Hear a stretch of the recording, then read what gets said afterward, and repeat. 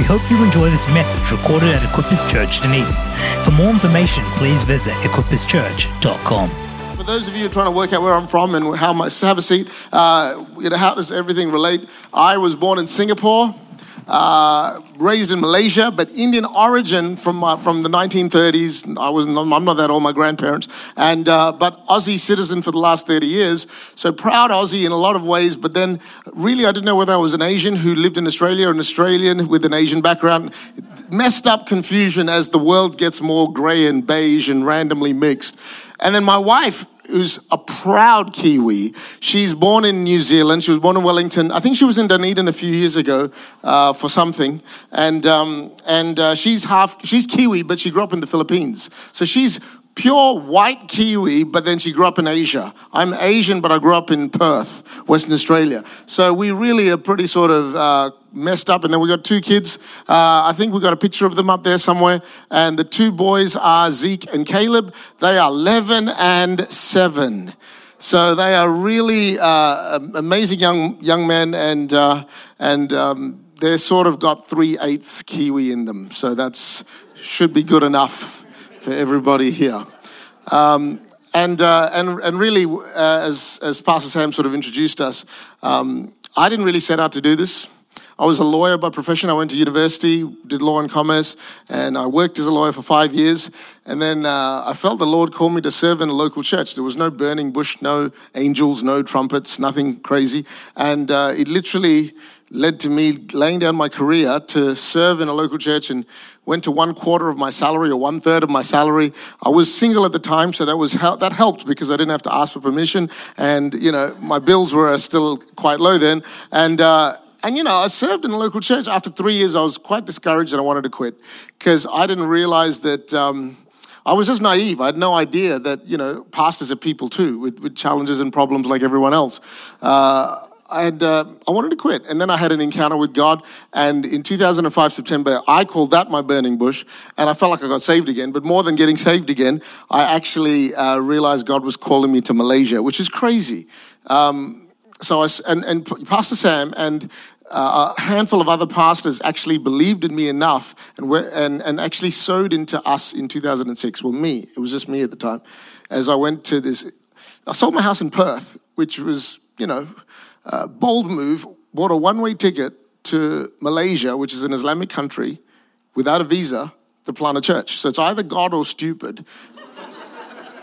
And 14 years later, amazing things have happened. So we're very humble, we're very blessed, but really some of the seeds started in New Zealand because of what Pastor Sam Monk and the whole Equippers and Acts. I don't know who sowed, but somebody sowed. And as a result, it's just an honor to be here and just share what I feel God's put on my heart. And we've had a great few days, but God always continues to build a momentum. So I hope you're ready for something. I had on my heart the story of Zacchaeus. Anyone know the story of Zacchaeus? My version goes like this. Zacchaeus was a very little man, and a very little man was he. He climbed up to a sycamore tree for the Savior he wanted to see. But when the Savior passed that way, he looked up to the tree and said, "Now, Zacchaeus, you come down because I'm going to your house for tea." Now let's read the Bible for the more official scriptural religious ones. Luke 19, this is the story. Then Jesus entered and passed through Jericho. Now behold, there was a man named Zacchaeus, who was a chief tax collector, and he was rich. And he sought to see who Jesus was, but could not because of the crowd, for he was of short stature. So he ran ahead and climbed up into a sycamore tree to see him, for he was going to pass that way. And when Jesus came to the place, he looked up and saw him and said to him, "Zacchaeus, make haste and come down, for today I must stay at your house." This was before Corona, when people could gather. So he made haste and came down and received him joyfully. But when they saw it, they all complained, saying, "He's gone to be a guest with a man who is a sinner." Then Zacchaeus stood and said to the Lord, "Look, Lord, I give half of my goods to the poor, and if I've taken anything from anyone by false accusation, I restore fourfold." And Jesus said to him, "Today salvation has come to this house, because he also is a son of Abraham, for the Son of Man has come to seek and to save that which was lost. Let's just pray. Father, for these few moments we have, speak to every heart, young and old. Lord, those who have just new on the journey and those who have been here for a long time, for the people who have driven from a long way and those who live right in the middle of town. Father, I thank you that you have no favorites, but everyone here is a candidate to have a touch from heaven, that tonight we leave different to which we came. That God, we don't just gather for the sake, but we gather to see your face, to feel your touch, so that something would change, something would shift. And Lord, we thank you that your word would have personal and profound impact in every heart tonight. In Jesus' name we pray. And everyone said amen. Zacchaeus, the name Zacchaeus means pure. His life was anything but pure. He was a crook. He was a thief. He was hated because he was ripping people off. And you read the story of Zacchaeus and you could be forgiven for thinking, well, lucky guy. Jesus happened to be in his town and he sort of waved his hand, picked him out of a crowd, and wow, he goes from crook to philanthropist. He's given away half his money. And he's returning and restoring people who've, from crook to philanthropist. For most of us, that's a 10-year journey with baby steps and lots of accountability. For Zacchaeus, it's one day. He had, we would be fair to say, an encounter. Anyone came for an encounter tonight? See, Zacchaeus' story serves as an invitation to every one of us, no matter who you are, that no matter how messed up you are from your destiny, his name means pure, but he wasn't living his name. See, in Bible days, your name was your nature. That's why when your nature changed with an encounter, your name changed, because your name was prophetic. In our world, names are just to distinguish us from the guy next to us. So Sam, me is Sam, and Jason is Jason, right? And Willie is Willie, and Desiree and Mark, and we just got labels. So when I say your name, I'm distinguishing you from someone else. But in Bible days, your name was just not a label, it was your very nature. So Zacchaeus, maybe in the early days of his mum's pregnancy, or maybe in the early days of his childhood, he was called pure. He was declared and prophesied that this is a pure person. And yet he finds himself at this point of his juncture, before we start this story, living anything but pure and unashamedly impure and literally away from his destiny. If you have children that are away from their destiny, if you know people that are away from the calling and the mandate and the name and the declaration of their life, never give up, because they are one encounter away from total transformation. Never, never, never give up. And Zacchaeus goes from crook to philanthropist in one day. But the reality is, we can read that too fast. I like to get in the story, because when you get in the story and you put yourself in his place, you realize so much of what God wants to do in our lives is not just a magic brush of his hand, even though I would sign up for that any day of the week. What he does requires us to participate, and we need to have a role in responding to the God who actually calls you and made you and formed you and wants to choose you. And really sometimes we can even get drunk on destiny. This concept of destiny, and I want to change the world in one day, and I think that's amazing, but it seems so insurmountable. Here's where I am, a crook, and that's where philanthropy is. Here's where you are right now, and that's where you feel you need to be. Here's where somebody in your world is right now, and that's where they should be. It seems like all the training in the world will never give me the skill or the muscle to jump, because destiny sometimes feels like a leap of faith, a leap too far, and yet the simplest way for me to get from here to there is just one step at a time. I don't have to break a sweat and I can walk. And so really, life is often a series of next steps. And it's not just seasonal steps in terms of months or years or even sometimes decades. In Zacchaeus' day, in Zacchaeus' time, in the story we just read, it's like his transformation happened in a day. But if you just break it down, even moment by moment, you and I have choices to make. So let's get into the story for a second. Zacchaeus is at the tax office and he's thinking, which widow should he rip off, Mrs. Smith or Mrs. Jones? And he's going through the math, because this is his whole life. That's how he's lived his life. And he's going, what should I do? And then he gets an email or a WhatsApp text or something. And it's like, hey, Jesus parade. You want to come? So, some timid Christian, maybe, there's no Christians back then, but whatever, said, hey, there's this guy Jesus in town, do you want to come? And little old Zacchaeus, see, he went from crook to philanthropist by the end of the day, but he didn't go there in one step. The first decision he has to make is, do I go to the Jesus parade? Rip off Mrs. Smith, Jesus parade. Mrs. Smith, Jesus parade.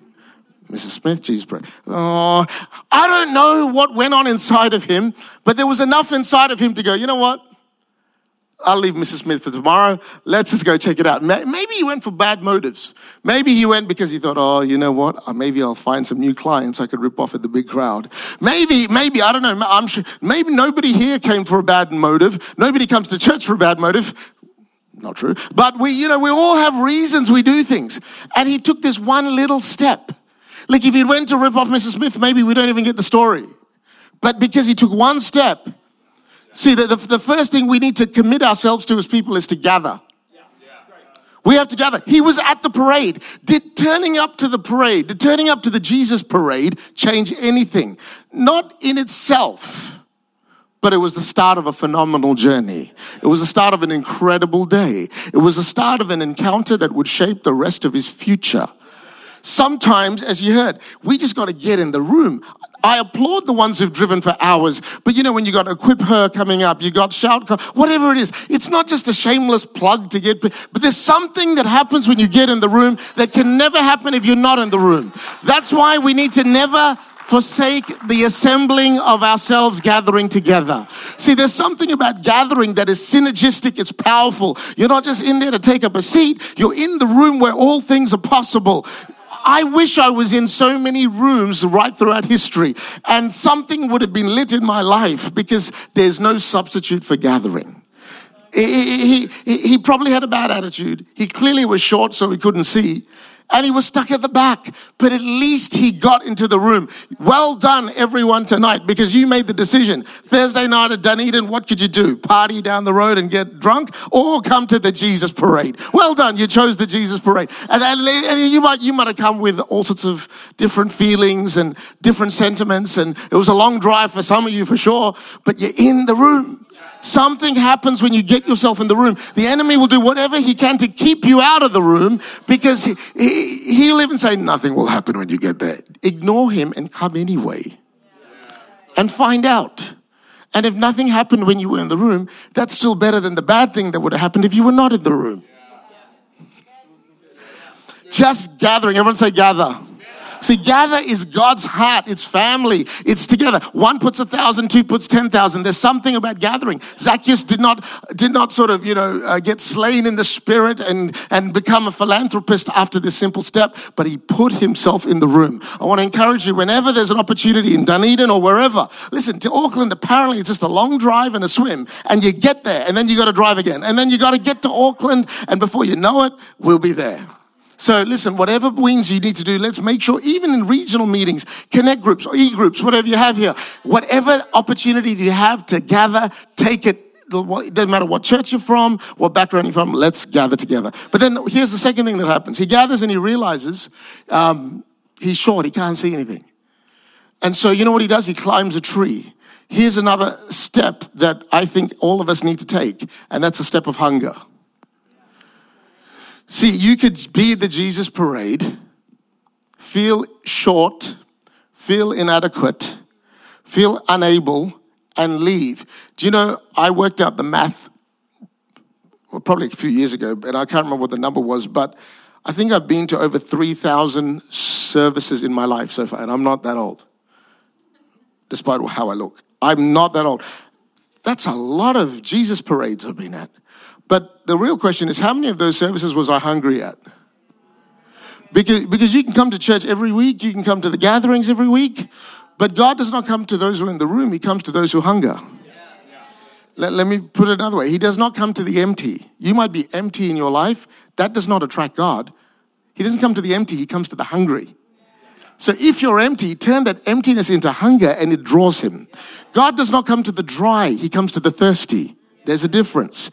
If you're dry, you should be thirsty. But I've met people who are dry who go, you know what? I don't need God. And you could be in the room. Jesus. Now, you could be, Zacchaeus could have been in the Jesus parade and he would have been forgiven for going, well, at least this is better than ripping off Mrs. Smith. So, hey, I'm doing pretty good. Baby steps, But there was something in his heart that said, since I'm here, we need a since I'm here spirit every time we come to church. Whether you're in Invercargill, whether you're in what's the place just north of Mossgill near the airport. That's some nice places out here. Man, I got to admit, if you're going to be in the room, we should have a since I'm here attitude. If you came all the way, it's like, God, I've got to get something from you. I've got to do whatever I've got to do. And you know what climbing a tree represents? Hunger.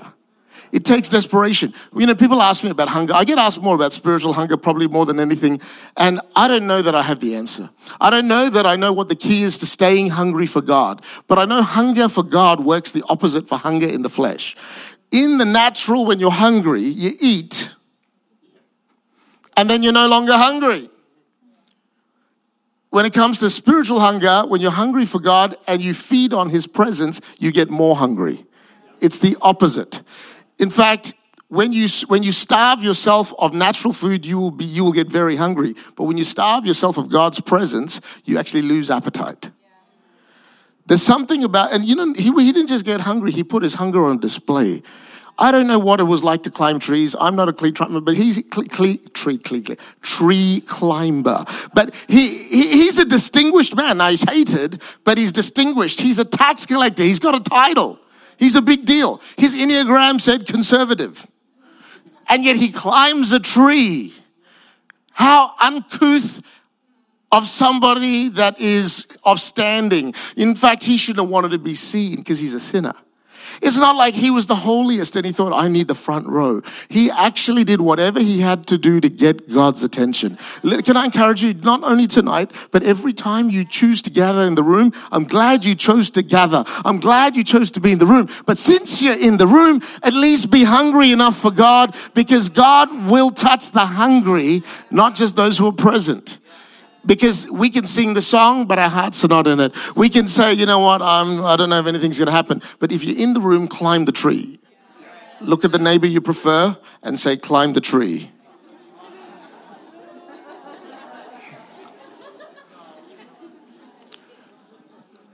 I don't know how many meetings I've been at. Like I said, it was the guess is over 3,000. But I can count probably. I like to think that I'm hungry. In fact, you know what I do? I give myself a tick because I came. And yet, what God is looking for is once we're gathering. See, that's why I believe there is something powerful about driving, even if it was a couple of hours, even if it was an hour, because there's an expectation, a stirring, a desire. It's like, God, I don't go this far for Nando's. I don't go this far for anything. If I'm coming this far, it's because I need a touch from you. I want an encounter, change the crooked parts in me, and make me what you always designed me to be. God didn't touch Zacchaeus because he was a good boy. He was anything but he rewards hunger. Don't say, I'm too bad to climb the tree. In fact, it's because there are areas in my life and your life that God needs to touch, we need to be hungry. The worst thing we can feel is content. Oh, well, I'm pretty good actually compared to her. You know what she's been up to? Do you know what they've been up to? I've actually had a good life. And what that does is it kills your tree climbing appetite. Because you sit there going, yeah, let's see what this guy's got. Sort of Indian immigrant. Let's see if he can do anything special tonight. I drove a long way. Better have something good to say. We can get so self-righteous and miss out on what God wants to do because at the end of the day, you're in the room, which is awesome. But if we're going to gather, we might as well hunger because hunger gets God's attention. Jesus catches his eye. He catches Jesus' eye. Jesus looks at him and said, Zach, come down. Now, he had a choice. He didn't have to. He could have gone, no, you don't understand. I'm a bad guy. I just came to get a view, talk to someone else, like you don't know who I am. Zacchaeus had an awkward choice to make. And really, the third key, I guess, to an encounter in Zacchaeus' day, this is all in one day, by the way. I'm just breaking it up for you. It's little steps, but they represent sometimes how God draws us bit by bit. The third step is to obey. To obey. See, sometimes you can get in the room, you can even climb the tree. You can get involved in the actions. You can do all the stuff. It's when God tells you to do something that actually is the key to your breakthrough. It's the key. So, I remember this would be going back about a year. I remember one day the Lord said to me really clearly, because I've always had a thirst for God. I grew up in a very conservative background, just to give you some context. I grew up in a home where we went to church, but it was very traditional. It was the kind of church where if you smiled, you got smacked for being irreverent, because it was just different world. And then we come to Perth, and it's not even a church. There's no stained glass windows. There's no cross. It's a badminton court, for goodness sake. And the guys are all dressed normally. The priest doesn't look like a priest. He looks like just a guy who looks like he's enjoying life, which I did not understand. And everyone's happy in this church. And I'm going, this is crazy. But this guy talked about God. I'm a 10-year-old kid sitting in the front row doing overhead projectors. You don't remember what that is, but some of you do. I'm the guy doing the slides, literally. And as a 12-year-old, this guy is talking about God like he knows him. And I'm going, see, because the church I grew up in, God was sovereign, he's powerful, but he's far away, he's distant, and he's removed. And this guy talks about God like he's intimate, he's involved, he knows you by name, he knows the hairs on your head, he knows little old me hiding in the corner, he knows everything about me, and he cares. And there's a bomb in my spirit that goes off going, I want to know this God. I get saved in that church, I get filled with the Holy Spirit, stuff happens, I have encounters. I have no desire to work for God, I just wanted to know God. All my family are all professionals, doctors, engineers, lawyers. The whole idea of me going into ministry was weird. They're like, why do you want to do that? You can be a Christian lawyer. Why do you want to be a poor Christian? Like, they didn't understand why I'd want to give up my career. But I just wanted to know God. I just want to know God. And how many realize that when you have a hunger for God, that's wonderful. But when he says to do something, then we test whether this hunger leads us anywhere. When he says, give that up. Go forgive that person. Reach out to that person. And I'm like, no, but God, I'm hungry for you. And about a year ago, the Lord spoke to me and said, son, I don't want you to just have a reputation of hunger. See, because sometimes we, as a church, as different churches, different cultures, but it's like, come on, we're the passionate church. We're the hungry church. We're the excited church. And you can have a reputation for something, but it's not who you are. You can worship him with your lips, but your heart's far from you. And I think I had developed the pattern of hunger. I was a professional sycamore tree climber.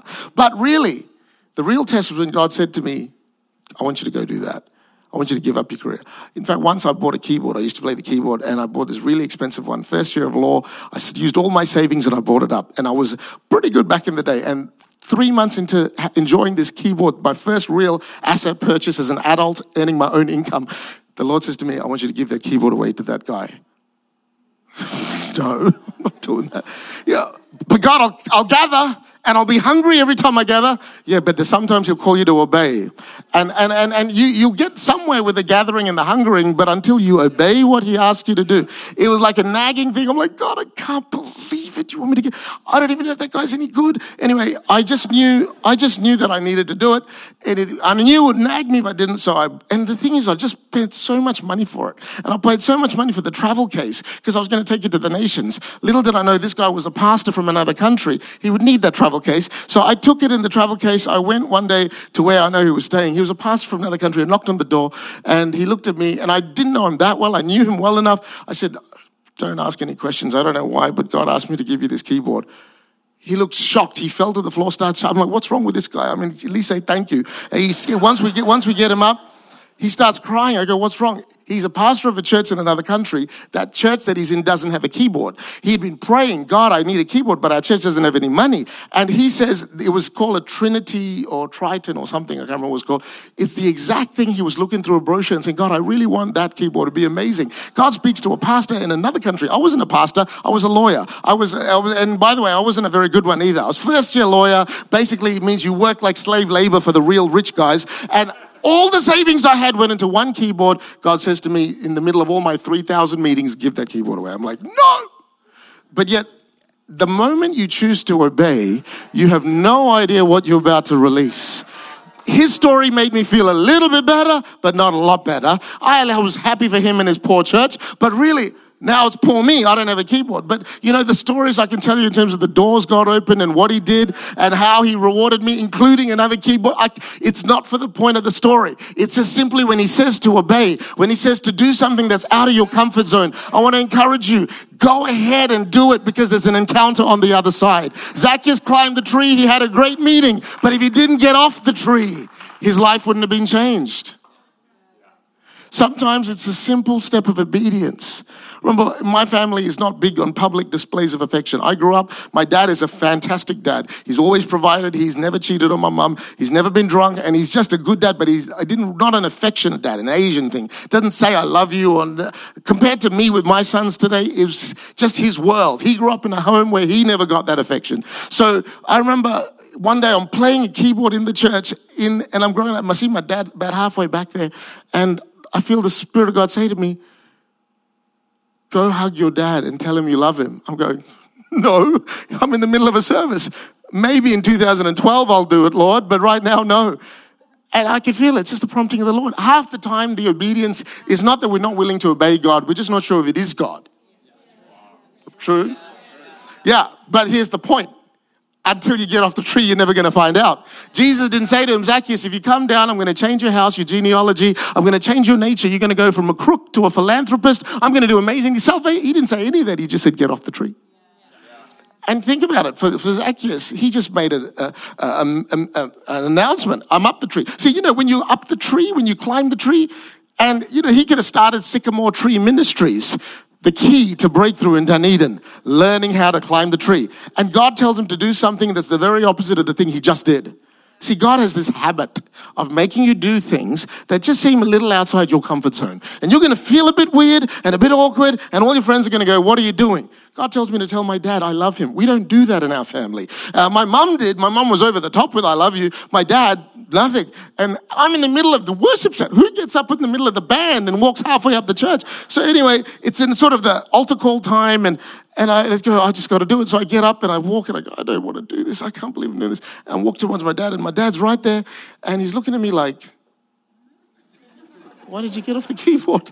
And he's looking at me, and I can tell he thinks I'm going to the toilet maybe, and I'm just walking up the aisle. And I look towards him. He knows I'm walking towards him. I'm pensive, I'm nervous, and he's sort of staring at me, and he takes out his wallet because that's what he thought I probably wanted some money, because that's what Asian parents do. And I'm like, and I just put my arm around him, and I say, Dad, I love you. I feel so stupid. I didn't say that. I just thought it.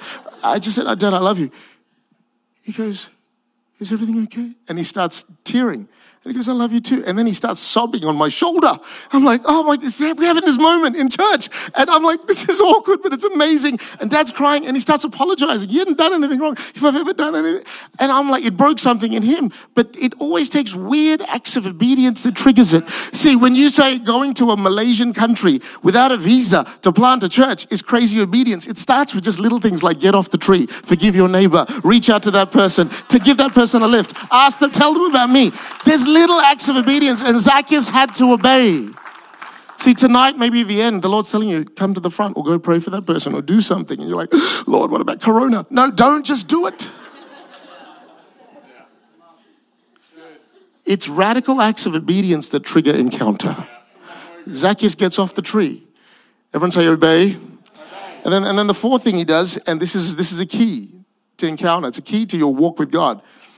He opens up his house and he opens up his heart. Do you know, sometimes one of the things that I think is getting lost in the church, more and more I see it, is the ability to receive. The Bible says in the formal version, he received him joyfully. Do you know you can't give until you first receive? Do you know that you can come to church, you can climb the tree, you can do everything right, but we have to learn how to open up our heart.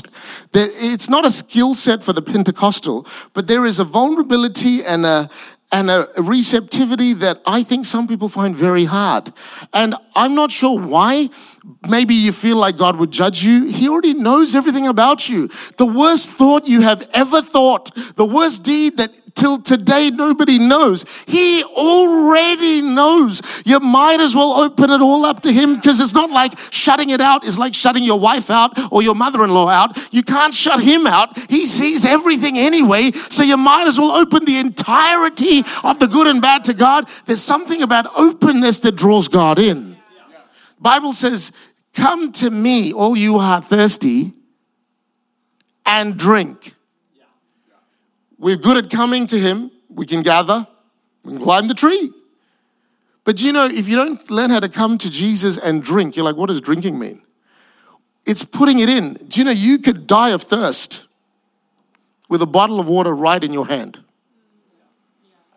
You can be surrounded by water, but if you don't know how to drink, you can still die of thirst. You can be in revival meetings. You can come to every conference under the sun. You can come at every encounter meeting. You can come to every gathering.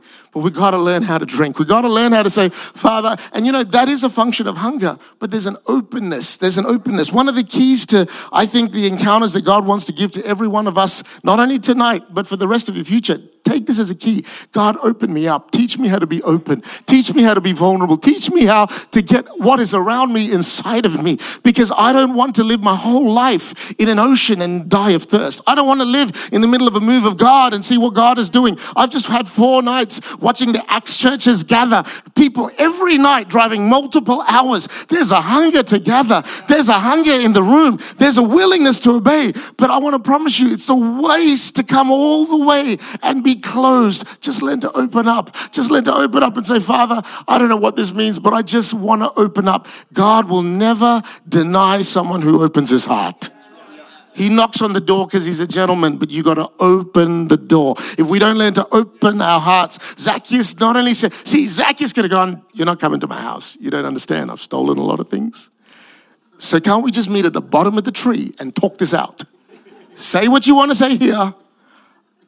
And then I'll just, let's just meet in the foyer. No, he opened his house.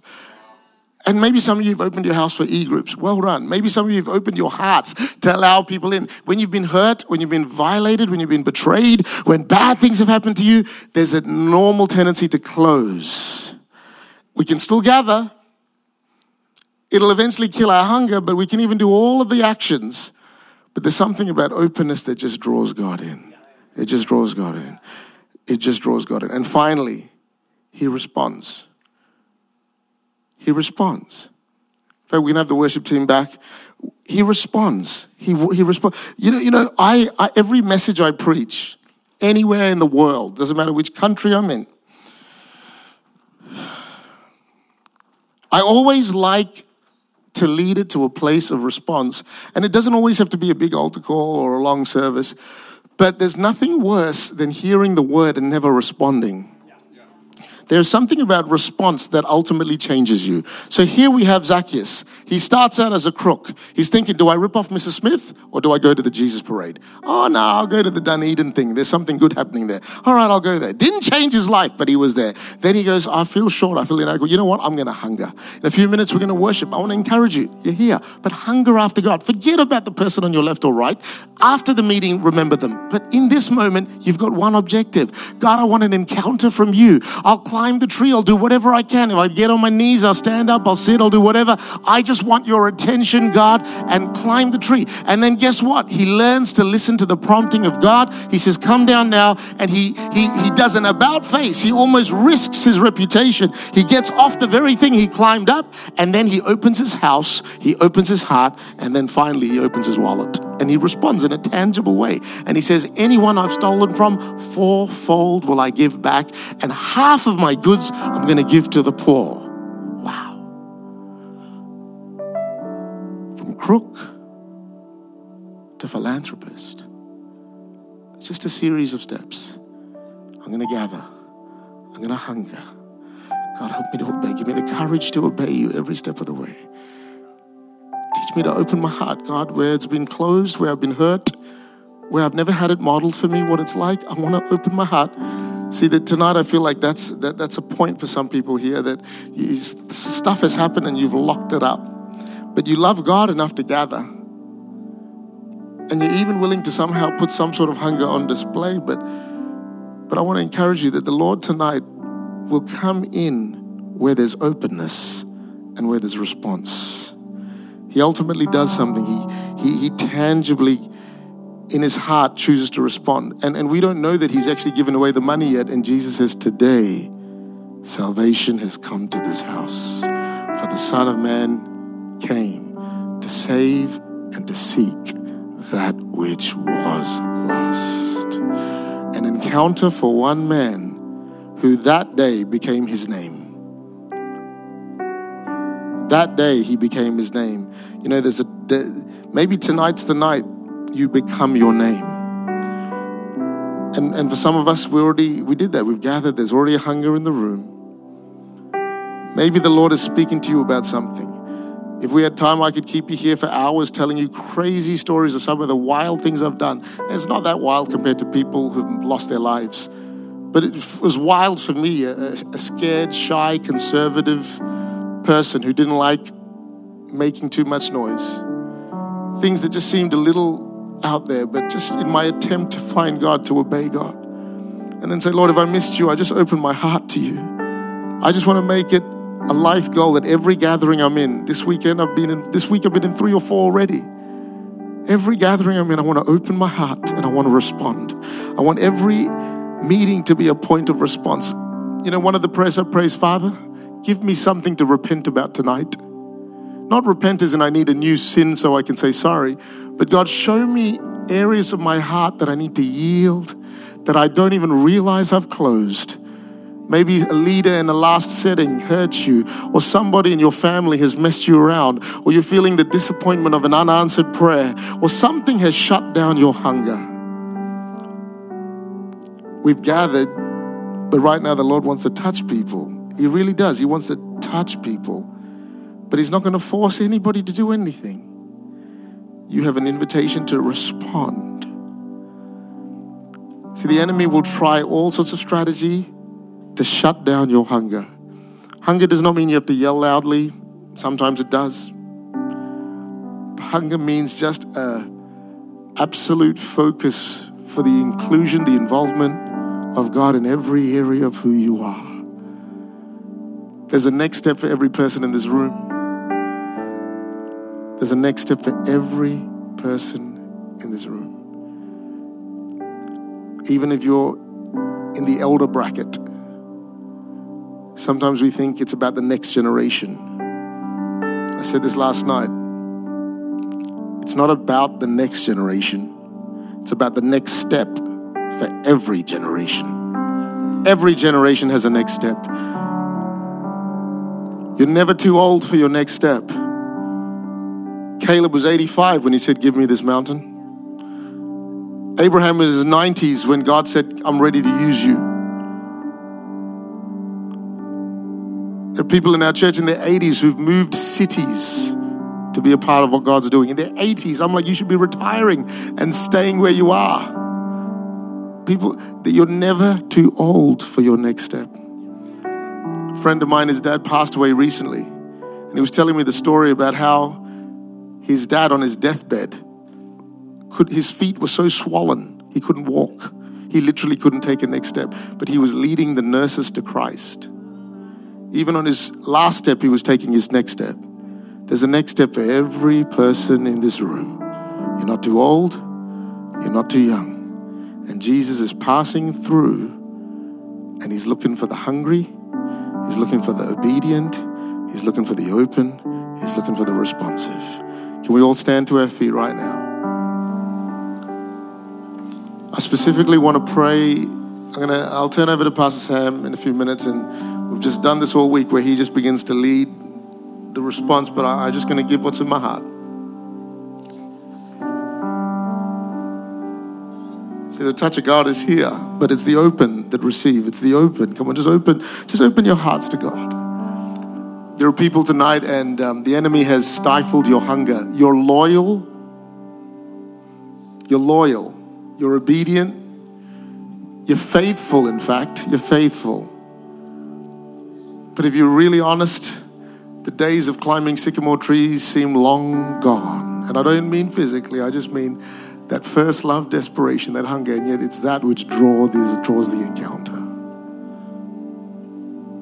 The enemy will throw anything he can to suppress your appetite and kill your hunger. He'll throw pills in your direction. And yet tonight, I believe the Lord, like that day in Luke 19, wants to bring salvation to people's houses. He wants to bring revival to people's lives. And you came this far to have an encounter. And if you know that you need to respond to the Lord tonight in one of those areas, I don't know what area, I want to encourage you. We're a family here, but I want you to activate this in some form of response. Maybe you know that you feel like your hunger is lost and you can't even remember the last time you responded to an altar call. Or maybe you respond all the time and now it's an act of obedience. The Lord has been nagging away at something specific.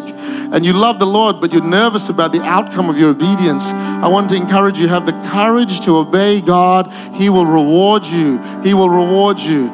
Maybe it's an openness issue. It's like, God, I want to surrender this issue. I'm not going to idolize it anymore. I leave it at your feet and I just want to declare, God, I'm open for you, whatever that looks like. Maybe it's a responsiveness, but everybody tonight can respond. So even as the worship team in a moment begin to sing, if you know that's you, it's between you and the Lord. I want you, as a sign of your response, just to get out of your seat and actually just make your way to this front and let's fill this entire altar. Pretend this is the sycamore tree right here. Pretend this is the sycamore tree. It's just a prophetic act, but it's a sign that says, God, I'm serious. I didn't just come to the Jesus parade. I'm here to receive something. I need a touch from you. Whatever it is, even as they begin to worship, you begin to respond. You begin to respond. It's God you're responding to. It's Jesus you're responding to. Get hungry for him tonight. He loves you. He loves Dunedin. Come on, you respond as we sing. We hope you enjoyed this message recorded at Equippers Church, Dunedin. We pray it blessed you. For more information, please visit equipperschurch.com.